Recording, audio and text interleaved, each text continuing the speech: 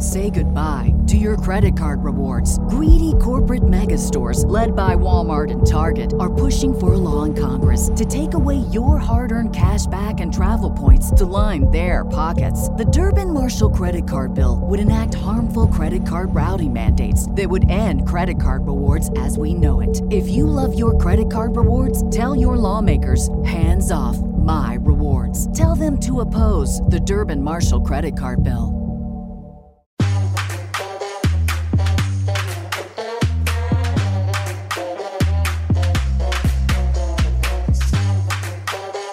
Good morning, Roxy Soxy. Good morning, Tam. How you doing? The first thing you said to me was, you have become full mountain woman. Yes. Just because I'm wearing a hoodie. And my hair's out to my ears. I love it. Every picture I see of you now, or like a video, like when we're doing the podcast, a little more mountain each time, a little more. Today you were like, I am full mountain woman, and I actually am here for it. I love it. My husband has a ponytail. I saw that. Legit ponytail, right? Legit full ponytail. And he goes to me the other day. He's sitting in front of the fire in a like little wooden cabin. He goes, "Don't you like a manly man?" Because I'm going to start chopping wood. Isn't this what you wanted? And I was like, you kind of purported yourself to be someone who like wore like nice crisp shirts and had a suit on. So I didn't know that I was fully signing myself up for this life. Imagine David growing a ponytail. I mean, I don't even know. I'd probably start putting my daughter's like barrettes and stuff in his hair and like the ponytail holder. So now what happens is everyone is vying for those friggin' ponytail, the ponytail holders. I'm like, who's got my freaking ponytail holders? I know, between Phoenix and Sean, you're like, and Lennon. There's too many women in his house. Oh my God. And that was for you, Sean. Oh my gosh. Well, we also are in this sort of never-ending election week, which by the time this runs, we may or may not know who our next president will be. If we don't know by next week, I'm done. I'm going back to the right. But I have eaten all the snacks. And then some. How about you? I've eaten all the snacks. I bought apple pie, which I haven't eaten apple pie in like 5 years. But apple pie, I'm just eating. But what happens is I fall asleep at about 1 or 2 a.m. in the morning. And then I start going on TikTok. And TikTok is really amazing for, like, if you want to laugh about stuff, what's happening in the election, TikTok is the way to go. Like I'm fully there for it. Yeah. So it's been an interesting week. I'm excited. I'm hopeful for the future. Yes. I think that there's going to be a dawn of a new day very soon, and I'm excited and I'm here for it. Yes, I'm here for it. And let's let democracy play out, right? Let's let democracy play out. Yes. Let's count all the votes. Yes. And what an amazing election for you. It's your first election to vote in, Tammin. It's my first election. It's the first time I don't have to say on my social media when they say go back to your country. It's the first time I can say, this is my country. I love it. You're like, you're stepping me down, guys. Yes. Exactly. We're talking about somebody else who lives in this country and is a citizen of this country and is someone that is super inspiring. Who do we have today? Oh my gosh. I am so excited. This one I have been talking about for a long time. I'm so excited that she is here. We know her story so well. I'll give you her full name, Elizabeth Ann Velasquez. I hope I said that good. She's a motivational speaker. She's an activist. She's an author. She's a YouTuber. She did the most incredible TED Talk, one of my top 5 that I've ever seen. And funny too. So funny, and on the spot funny, because that cannot be easy when you're given a TED Talk to be like also funny, Yeah, you and I would be shitting our pants. Yeah, exactly. So after much ado, we're so excited to welcome Lizzie Velasquez today. Thanks for having me, and thanks for pronouncing my last name exactly right. Oh, I love it. Know, Roxy? You know what? I think it's that Texan in me. You know, I'm from Dallas, so it must be the Texan. It has to be a Texan thing. It does. It does. Well, we're so excited to have you. I know like many of our listeners and our viewers know your story, but for some who don't, just to give them a quick like overview, you were actually born with an extremely rare congenital disease that, among other things, it prevents you from accumulating body fat and gaining weight. Okay. But I wasn't officially diagnosed until the age of 25, and I'm 31 now. I don't know why I think about that. I'm 31 now, and so what I officially have is called neonatal progeroid syndrome. NPS for short, and it's actually made up of two conditions. So I have. One is lipodystrophy. So part of that is correct. And with lipodystrophy, it basically just doesn't allow me to gain weight no matter what. So that's really all it does. The other thing that it is made up of is Marfan syndrome, which I found out is pretty common, but the type that I have is very rare and specific. And so with that, it affects my eyes, my bones, and my heart, which of course is, the scariest part. So basically with my heart, I run the risk of my aortic valve rupturing, which is obviously very scary. And there is a slim chance that you, by some miracle, when it happens, may get to a hospital and get it fixed, but it's a very, very small percentage. I'm not one of three anymore. I know there are other people who have it. I'm not sure if there are men and women who have it. I'm not sure where they're from. My doctor obviously isn't allowed to give me their information. But I do know there are more people outside of the US who do have the sort of the exact same thing that I do. What is it like? Because the world can be so hard. What is it like on a day-to-day? What is a day-to-day version of your life? What is it like to live in the world today? I feel like it's very normal compared to what everyone else is doing. I live a very, very independent life. And I think that's how I was raised, to be able to figure out how to do things on my own. And I think with my stubborn personality, I'm going to figure out how to do it. For example, the wall behind me, I painted the wall by myself during quarantine and built new furniture by myself during quarantine. And so there's things that I'm not able to do because of my size, which is obvious. But other than that, my life is so normal. I'm blind in one eye, which does make things a little bit more difficult, but it's the only thing that I know. The thought of seeing out of two eyes completely blows my mind. I feel like you see way too much at one time. I don't think I'll ever really understand. So interesting. How anyone out of two eyes, it doesn't make sense to me. But other than that, everything is pretty normal. I mean, going to elementary, middle school, high school, college, figuring out, living on my own, coming back from college, and then deciding that I want to buy a house at 25 years old. How am I going to do this? I know nothing about home buying or credit or anything, but I'm going to figure it out. And I didn't let anyone else help me. So other than that, life is pretty normal. I'm just a bit smaller. I think in reading your story, I think giving so much credit to your parents who really, if I understand correctly, they sort of raised you without any, you were just raised just like everybody else, which is fantastic and amazing. And I know but also once kids start school especially can be mean, they can tease, they can do all these things. When did you notice, when you first started going to school, that there was any sort of difference? Oh, my first day of kindergarten. Really? Day one. Yeah. So I was my parents' firstborn child, and everything was completely normal the entire pregnancy. It wasn't up until 6 weeks before I was due that they did an ultrasound and saw that I stopped growing.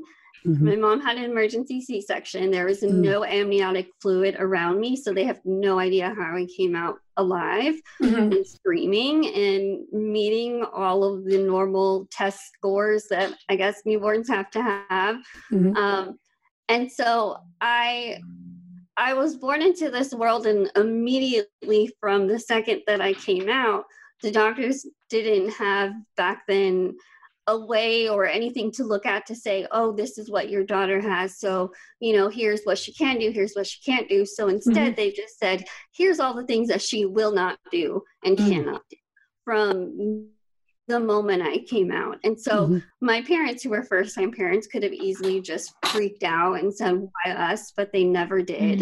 And they said, we're going to take her home and love her and raise her to the best of our ability. And so at the time, my dad was a very new bilingual first grade teacher. My mom worked at a daycare, and she was going to have to, of course, stay home with me because I got sick a lot when I was young. But they didn't want me to grow up secluded at home, even at a very young age. So my mom started babysitting. At that time, when she stopped working, she started babysitting one of my cousins who's about a year older than me. And then another family friend who I now look at as my first best friend. She started watching her when we were both 6 months old. And they raised me so that I was around other kids, and they took us to the zoo, and they took us to restaurants, and they took us to all these other places. And my family we're Catholic, and we're very, very involved in our faith. And so I had my church family, and I had, my regular family, and I had my young friends. And mind you, I'm still a very young kid who doesn't really understand much. But growing up, I never felt different. I never was treated differently, even though there were people in public who would go up to my parents and just say, why aren't you feeding your daughter? What's wrong with you? Or at the grocery store, I would notice when people would follow us just so they could stare at me. And so I knew those things, but at the same time, I was just Lizzie, and there was like nothing different. I wasn't aware that I was different or looked different, because I was treated so normally. So it wasn't until my first day of kindergarten when I was obviously treated very differently from kids who had never seen me before, because as we all know, kids have no filter and they're afraid of what they don't know. And so I was afraid because I didn't realize it either, and they didn't realize it either, but they didn't want to, play with me or be around me because I didn't look like them. And I didn't understand. What do you mean I don't look like you? Like I'm just Lizzie.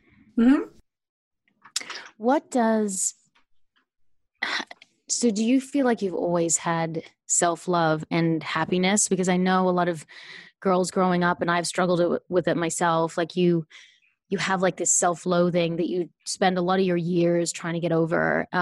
Have you always had a good sense of self, and have you always felt happy, or was that a road to get there? Oh, it's still a road I'm on today. I think it's still a road I'm going to be on for the rest of my life, no matter how many good or bad days that I have. I went through a period, mostly when I was in middle school, going into high school, to when I was more realizing that I can't wish this body away. I can't use a face scrub to magically make me look like everyone else. I can't blow out my birthday candles and say, for this new year, I wish that I can fit into clothes just like everyone else. And I think the frustration and the resentment of, why can't this happen? Why can't I have control? I think that's the thing. I think I was frustrated that I couldn't have control over it. And it was hard, and I was angry, and I had nobody to blame, because obviously my parents didn't know I was going to be born like this, and they weren't intentionally making me born in this body so that I could be bullied or feel, negative about myself. And so it was just a time of confusion and resentment and anger, and really without realizing at the time, realizing that this is the body you got. Either you're going to learn to love it or you're going to be miserable the rest of your life and be unhappy with yourself. Now, at the same time, I'm still a girl and I still have days where I'm frustrated, no matter how much self-confidence that I have. And I'm annoyed or feel like I'm having a bad hair day or I'm, whatever it might be. So I still have those moments of, the normal frustrations about yourself. But there definitely was a time where I just was not happy. You've really taken this and you've really used things for good and to help other people. Like we mentioned in the intro, your TED Talks and on social media. I mean, I follow you and I look at your stuff all the time and I love it. You're so open and honest on social media and in your Insta stories. And like, if you're feeling down, you tell people you don't feel good, and I think that it's so important to be so transparent like that.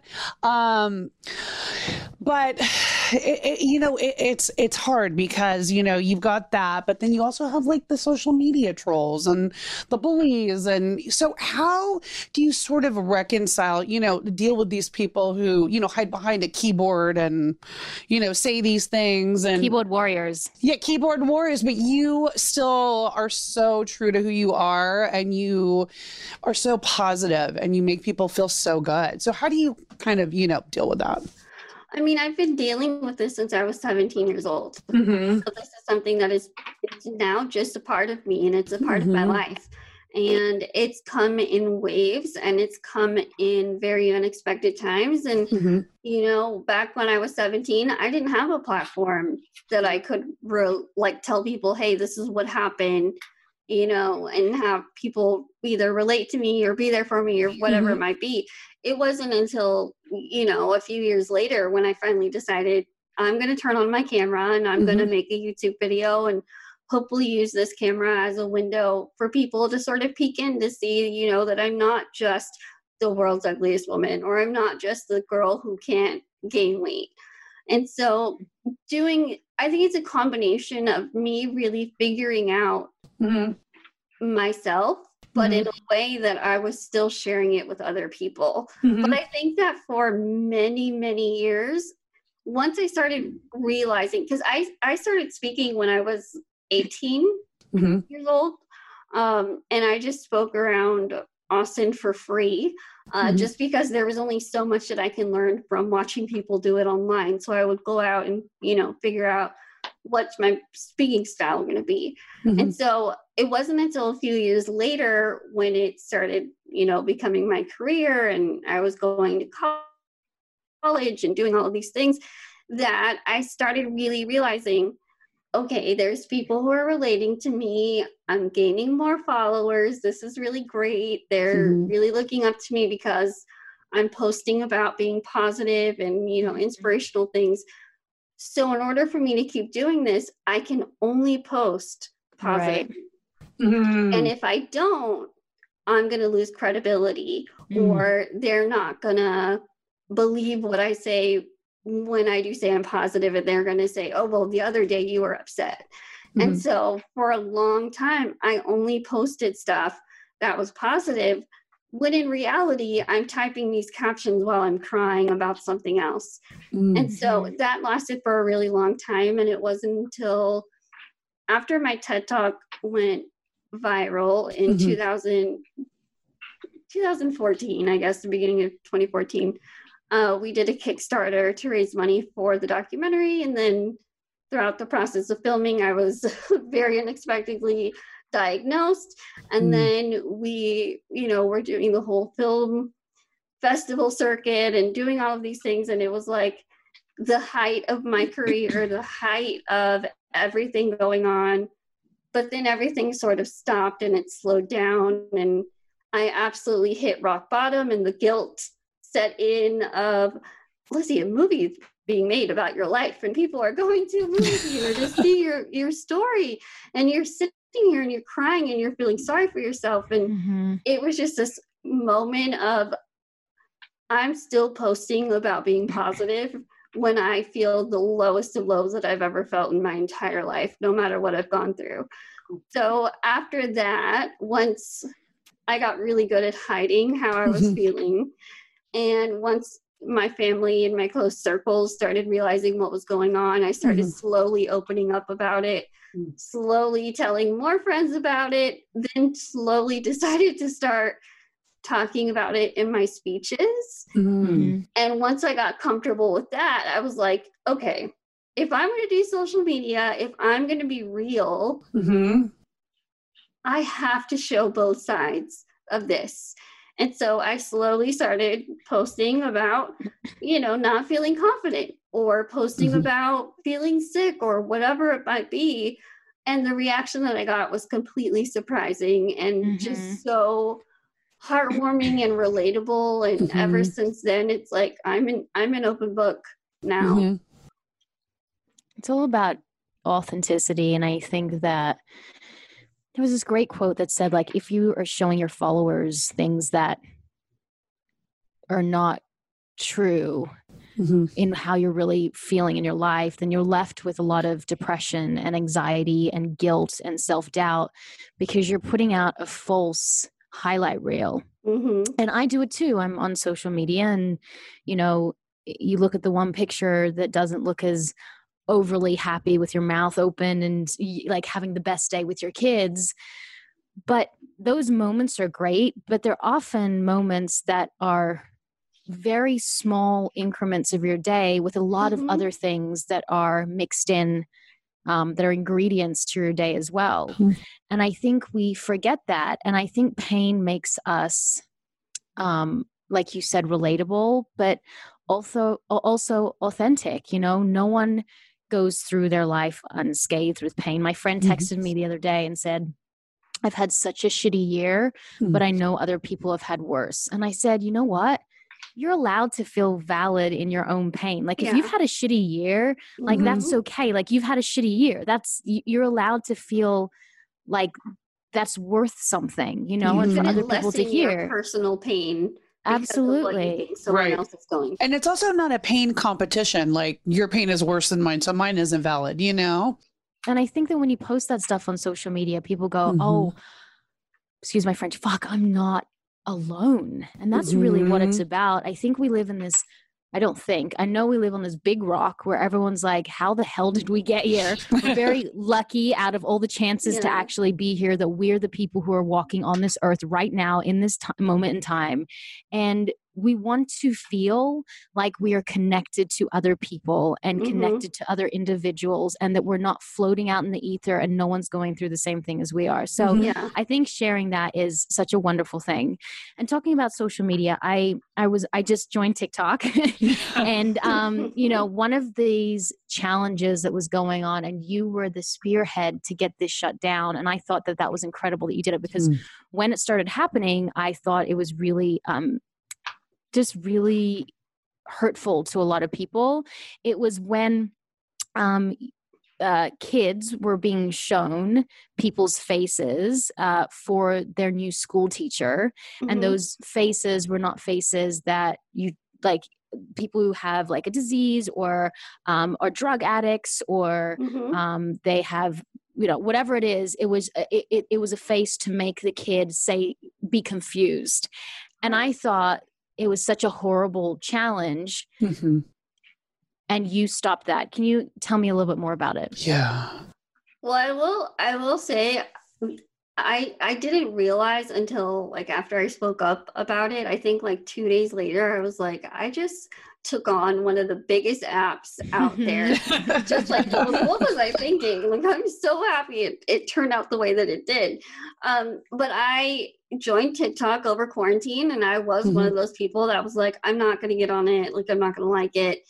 Fast forward, everyone's stuck at home. So great. It is a great distraction. All I scroll. So I started seeing this challenge happen. And when it first started showing up, it was the FaceTime prank, is what it was called. And so, like you said, it was set up as a FaceTime call. And the goal was for parents to show their kid, the photo and say, this is your new teacher for the school year, in hopes of getting them to either laugh or be scared. And as soon as I saw it, I knew right away. Like, I knew I was going to find it, or someone was going to tag me in it, and my picture was going to be used. I was just quietly waiting for it. And of course, it was a Sunday night at like 10:30 or 11. And I was laying down and someone tagged me in it. And I saw the video and it was a mom showing her son my photo.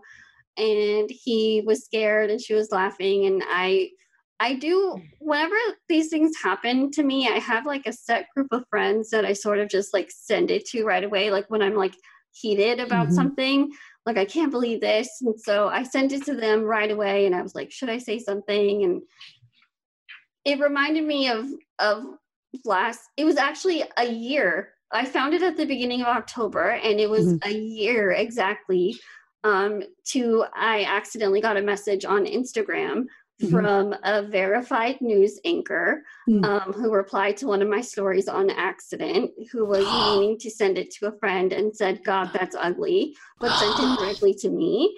And so God. I did this. It was the same thing. It was at 10:30 at night. I found it, sent it to my friends and said, should I say something? And it just kept bugging me. And I was like, it's October. It's Bullying Awareness Month. I have to say something. You're a public figure. So I posted it. Anyway, it was just Did they get fired? No, they didn't. And it was actually a dad who How did disgusting. it. And so it became this whole thing and they wanted me to go on. And I was just like, no, thank you. Just wanted to like, no matter who you're sending this to, just be aware that it's a person who's going to see it. And unfortunately, I saw it. And we can give you the benefit of the doubt that you didn't mean to send it directly to me. But anyway, it was the whole thing. And so with this TikTok thing, it was the same scenario. And so I didn't post about it. I sort of just like left it. And then I tried to go to sleep and I could not sleep because I kept thinking about it. And so I got up at 2 a.m. and I put on a sweatshirt, put my contact back in, and decided that I was going to speak up because I realized that when you looked up the challenge, there was over 3 million views to all of the videos that were happening. And it was a new trend. So there was just more and more videos coming in. And it was photos of babies who had Down syndrome. It was photos of, adults who were disabled. It was photos of people who were going on Google and finding these mugshots, which, in my opinion, these people that they're Googling, no matter if these photos are photoshopped or whatever it might be, they're mugshots, you just put someone in front of a gray wall and you can change all of these things and make it look like a mugshot. And at the end of the day, it's a human who's going through a really hard time and you're making fun of them. And so I posted the video and basically just said, if you're an adult, this isn't okay. It's not funny. Like I shouldn't have to remind you as a fellow adult to not make fun of other people. It just doesn't make sense. And so I posted the video. I went to sleep. I felt so much better. And then the next day I woke up and it was everywhere. Oh my God. Well, what is also so disturbing about this whole story is that so many of these people that participated in this were parents with kids and no telling what these kids are learning. I mean, if this was just one example, no telling what they're learning at home. And, I think too, as social media users, especially young people, they bank so much of their worth on their image and on their appearance, and they're using Facetune and they're doing all of these editing apps. And apps are so dangerous. Yeah, man. dangerous. They're self-worth. Yeah, they're changing everything about themselves, creating almost new people. So what would you say to those young people that are so obsessed with how they look and think that is their worth, I mean, I think it's such a reminder, and it's something that you touched on earlier is Instagram and social media in general is a highlight reel of people's lives. And you see a very quick few minutes of a moment that happened that is probably being highlighted by more filters and making it look like a happier time with brighter colors. And the reality is that that's not reality. It's not real life. And yes, you are, posting posting your real life on social media. And yes, you are the people in it, and that does make it real.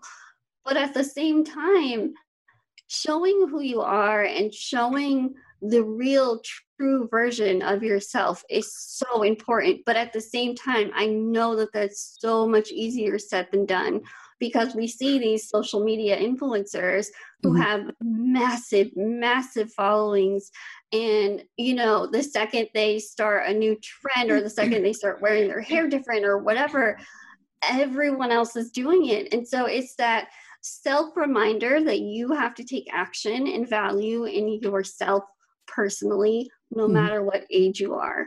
And it's not easy. It's an action that you're going to have to commit yourself to do. And, you know, when I was going through figuring out how to really love myself, I wrote a list that I called the Love Yourself list. And I wrote it down, and I wrote everything I liked about myself, whether it was physically or my personality. And I taped it on my mirror in the bathroom. So when I was getting ready, which is the time that a lot of us critique ourselves, and I posted it on the mirror, and I was reading this list until I actually believed it.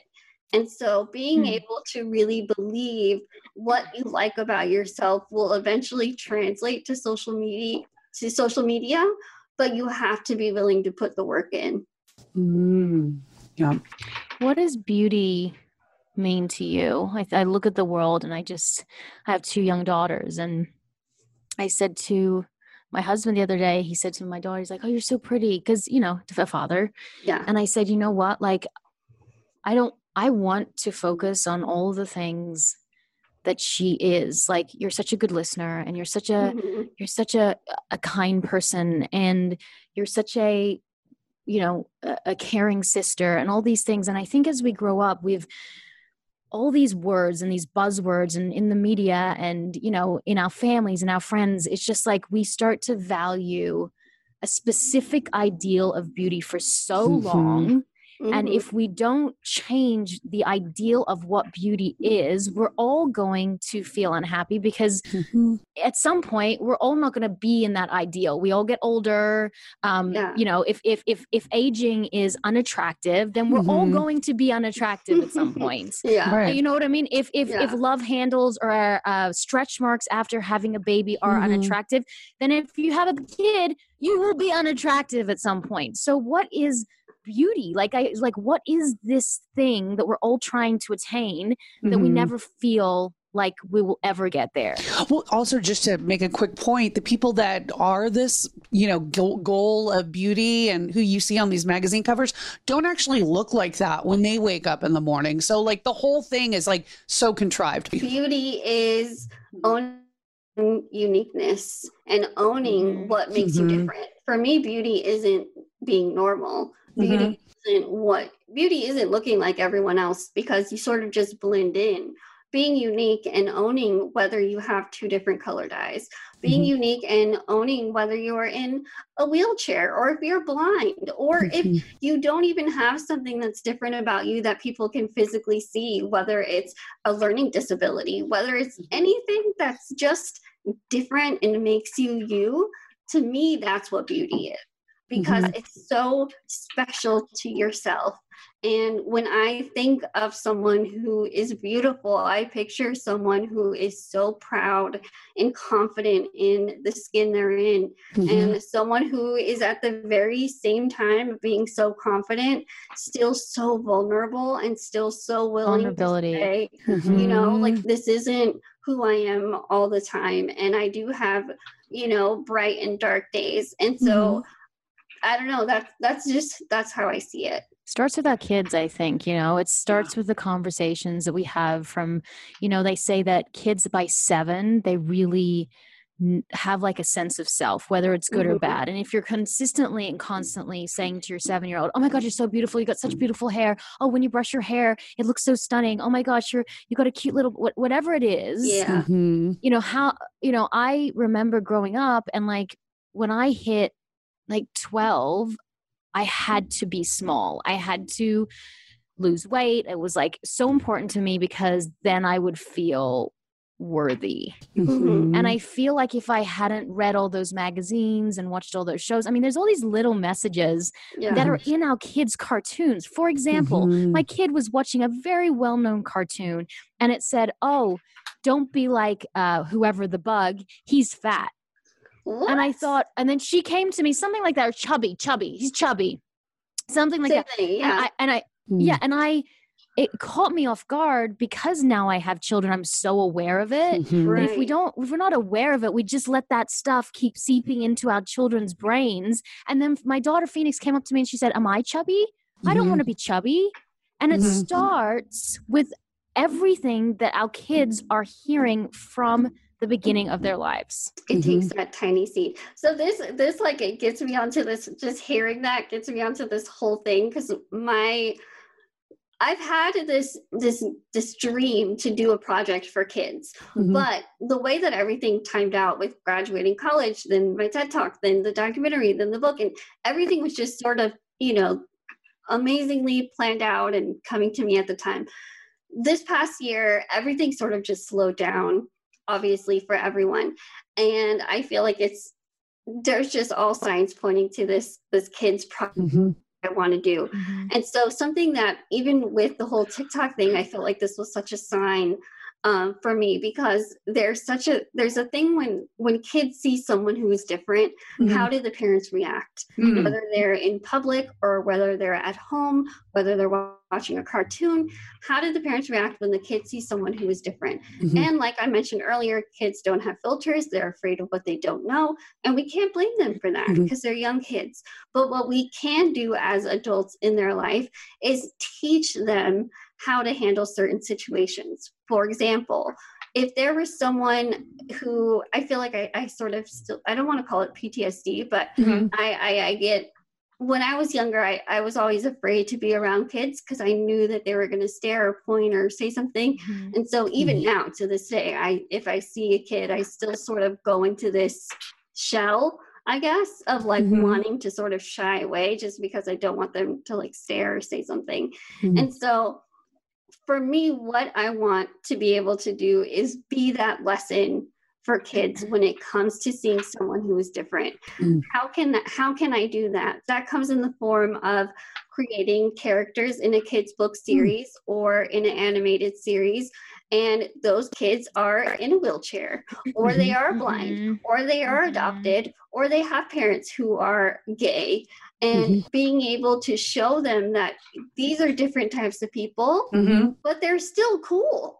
They're still, characters that you can look up to, and hoping that once kids, whenever they eventually go back to school, are around each other and, see each other, that hopefully that lessens the bullying that is happening in schools or at the playground, because they have the understanding already going into situations like that and knowing that even though they look different, they're just like them. Yep. I think it's no, that's amazing. That's amazing. And I think you're right. Why not? Why not? Absolutely. What's dating like in quarantine in Austin right now?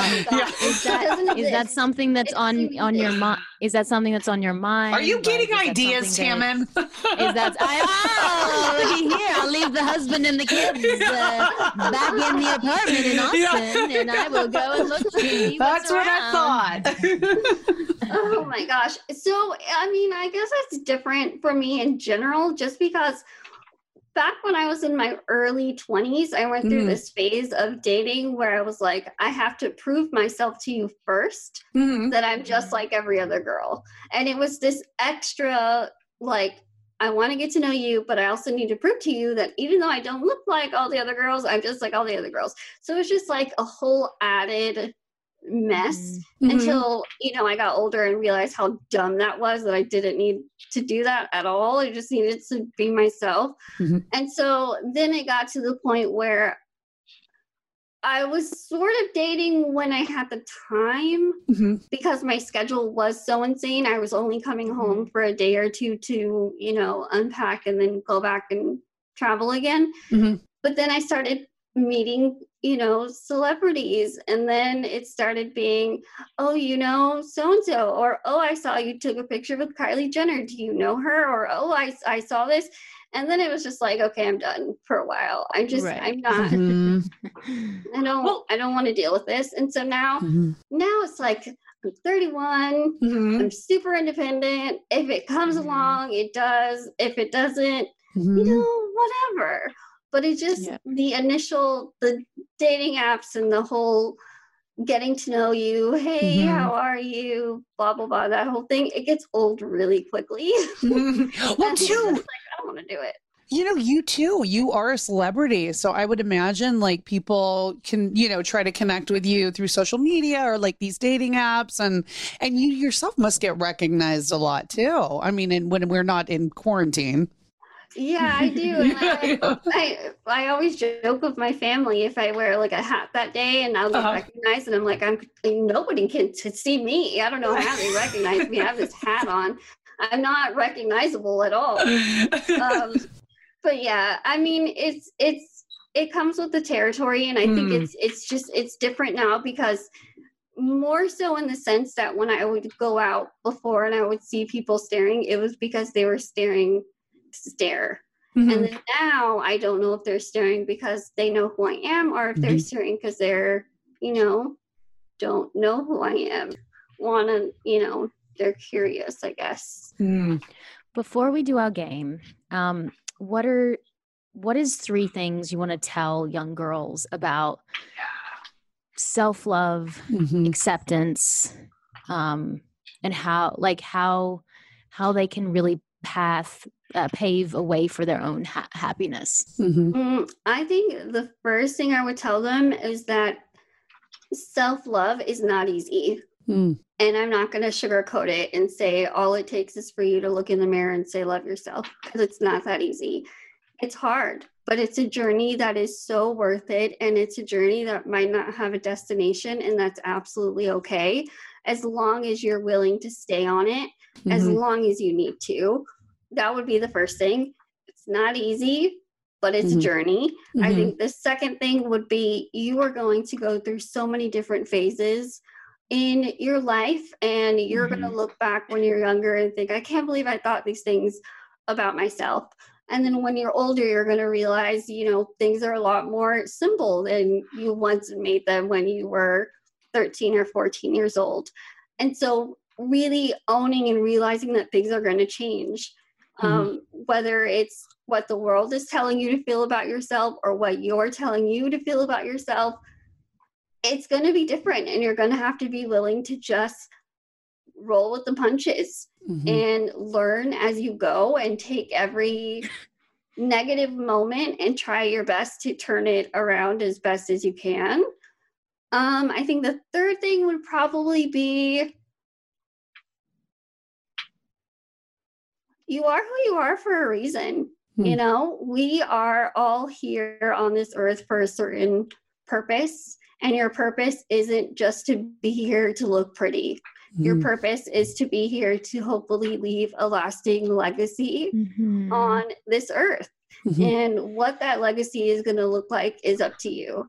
And you can do it. And you have so much more strength than you realize, and so much more determination than you realize. And as long as you're willing to sort of accept all 3 of those things, you can change the world. Yeah, that's amazing. You mentioned the children's project that you may be working on next. Will we see you back doing another TED Talk? Will we see you working on another documentary? What does the crystal ball say? So the TED Talk, I've been speaking many years before my TED Talk. And the TED Talk I actually made up as I was going. Did you really? Yeah, I'm not a planner. Okay. It freaks me out. I go into speeches just sort of going with my gut and telling myself you're talking to your best friend. And so the fact that talk went viral was pretty crazy, because I was just sort of making it up as I was going. And there's a part where I sort of lose my train of thought, and it's, again, because it was just sort of stream of consciousness. I have no clue how do you define yourself came, because I've never spoken about that before. So that whole thing was pretty crazy. So who knows? Maybe one day I'll do a TED Talk again, but I think I'll put too much pressure on myself, feeling like, how can I outdo that one? I remember hearing something, I think from Elizabeth Gilbert, that said, sometimes you do your top work and you're so afraid because it was so good that you just paralyze yourself and don't do anything. But then that is not a way to live. You have to keep doing what you're meant to be doing on this earth, regardless if it's the top and it's only the top or the bottom to you, not to anyone else, but you have to continue doing that work. Yeah. That is pretty incredible though, that you just went out there and did it, like with no planning and no, Yeah. I mean, when I did it, I didn't really know what TED was still at the time. I didn't really understand it. Who's Ted? Where's this Ted? When I got the initial email and it said TEDx Austin, I thought it was spam. Because I've never heard of TED Austin and didn't know what it was. And I was talking to my dad and I was like, oh, I got this weird email. It's fake or something. And he's like, what are you talking about? I thought this event in the newspaper. I can't believe it. I'm so excited they asked you. But anyway, who knows? Maybe I will do that. It's been a very different year for me having to do speeches at home. Because I go off of the audience interaction. So I'm still going to continue to speak and do those type of things. Writing, I don't know. I feel like 4 books has been a good number.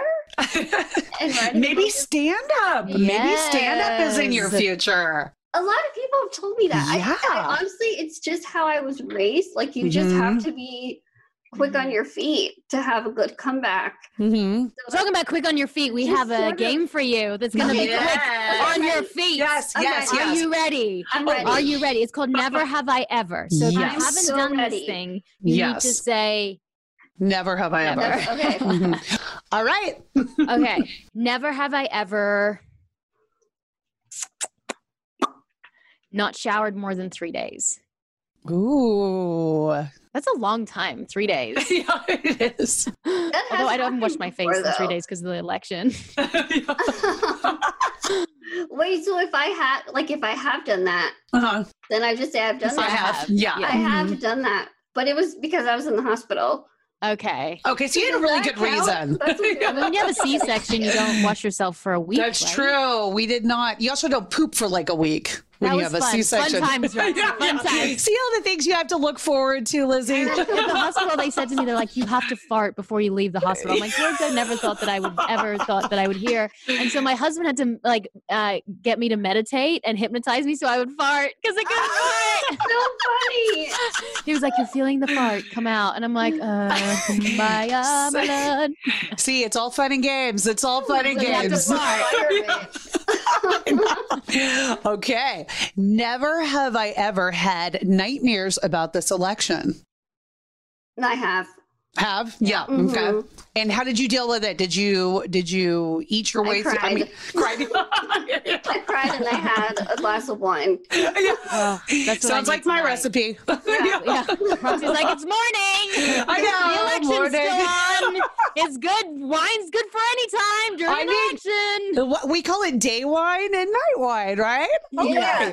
I love it's Chardonnay for the day. Welcome to the third Tuesday of the week. Yeah, right, exactly. I did not drink during this election because I was too afraid of being miserable. So I'm going to drink tonight. Yeah, you have to. Okay. Never have I ever, oh my gosh, watched TikTok until 2-3 a.m. in the morning. Oh my gosh, I have, and I regret it every single time. Oh, so bad. You can't stop, right? No. It's I get like you're in a trance. It's so weird. I totally believe. I say to myself every night, because I text Roxy at about midnight, and then at midnight, 12:05, I'm like, do not go on TikTok. Do not go on TikTok. Do not go on TikTok. And I say to myself, I'm just going to do 4 videos. And by 1:30, I'm still awake.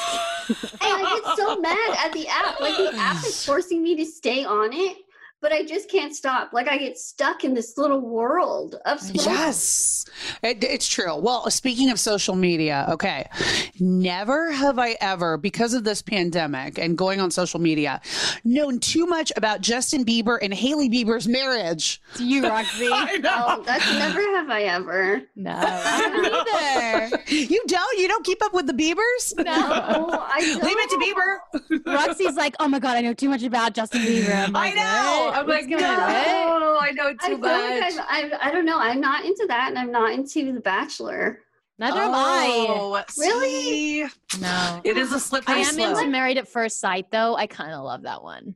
Wait, is that the one? Either? Wait, which one is They the get one where married. Literally, they've never met each other. Okay. And they all get paired up. It's like, and so they walk down the aisles the first time they meet each other, and they have to be married for I think 3 months. That might be wrong, 3 or 6 months. Okay. And then at the end of it, they all sit on a chair and they go, "Now the final results. Do you want to stay married or do you want to get a divorce?" And then they both look at each other, and then the one goes like, "I want to stay married," and everyone's like, "Yeah." And then the one goes, "I want to stay married." The other guy's like, "I want to get a divorce," and she's like, "Ah!" It's great. Such a good show. That actually makes me so happy. Like that show makes me so happy. Sometimes you need things that just take your mind off, you know? Do you want to get married? Yeah. Do you want to get married? I wish we had that opportunity, Roxy, to be Yes. like, okay, 3 months of whatever you want to do, and then do you want to stay? Yeah, exactly. Second marriage. Next one. Yeah. Okay, last question, Roxy. Okay. Never have I ever. Ooh, let's see. Ooh, never have I ever eaten expired food. No. Day. I don't think I have.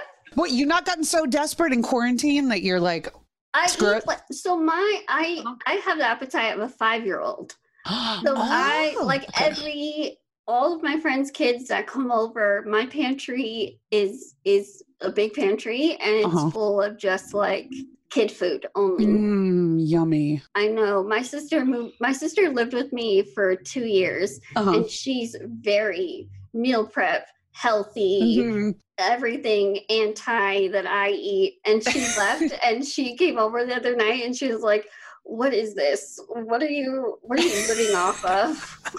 I mean, you can live off of peanut butter jelly and chicken fingers. I'm just saying. It's so good. God, she's like, wine and chicken fingers for breakfast during the election. Oh my gosh. When I turned 21, I usually only get kids meals because my stomach is really small. So I get full really quickly. And plus I'm super picky. So as long as there's like a kids menu with like wine, I'm good. You and my husband are very compatible. I'm like, you don't need to eat this food. I've never had a salad in my life. I don't know what they taste like. Why start? No, exactly. Why start? Don't even start. You are on the right track, my friend. It's like all the good things. Yeah. Well, thank you, Lizzie, so much for joining us. Lizzie, we love you. We love your message. We love all the things that you do. And we are so grateful and honored to have you on our show, Women on Top. Yes. And babe, where can everybody find you? Okay, babe. You said that to me. I thought you said that to me. I was like, you've never called me babe. I was like, why don't you ever call me babe? I'm so offended right now. I will. I'll start. A new nickname. I'm just little Lizzie V across everything. Okay, perfect. And you guys should definitely follow her, especially on Instagram, because you have the best stories. Yes. Oh, thank you. Yes. Thank you. And we are Women on Top Official, babe, on Instagram. No. Well, we are Women on Top Official on Instagram. And babe, we are Women on Top Podcast on Facebook. And babe, I'm Tammin Sursock. And babe, I am Roxy Manning. And we are Women on Top. Babe.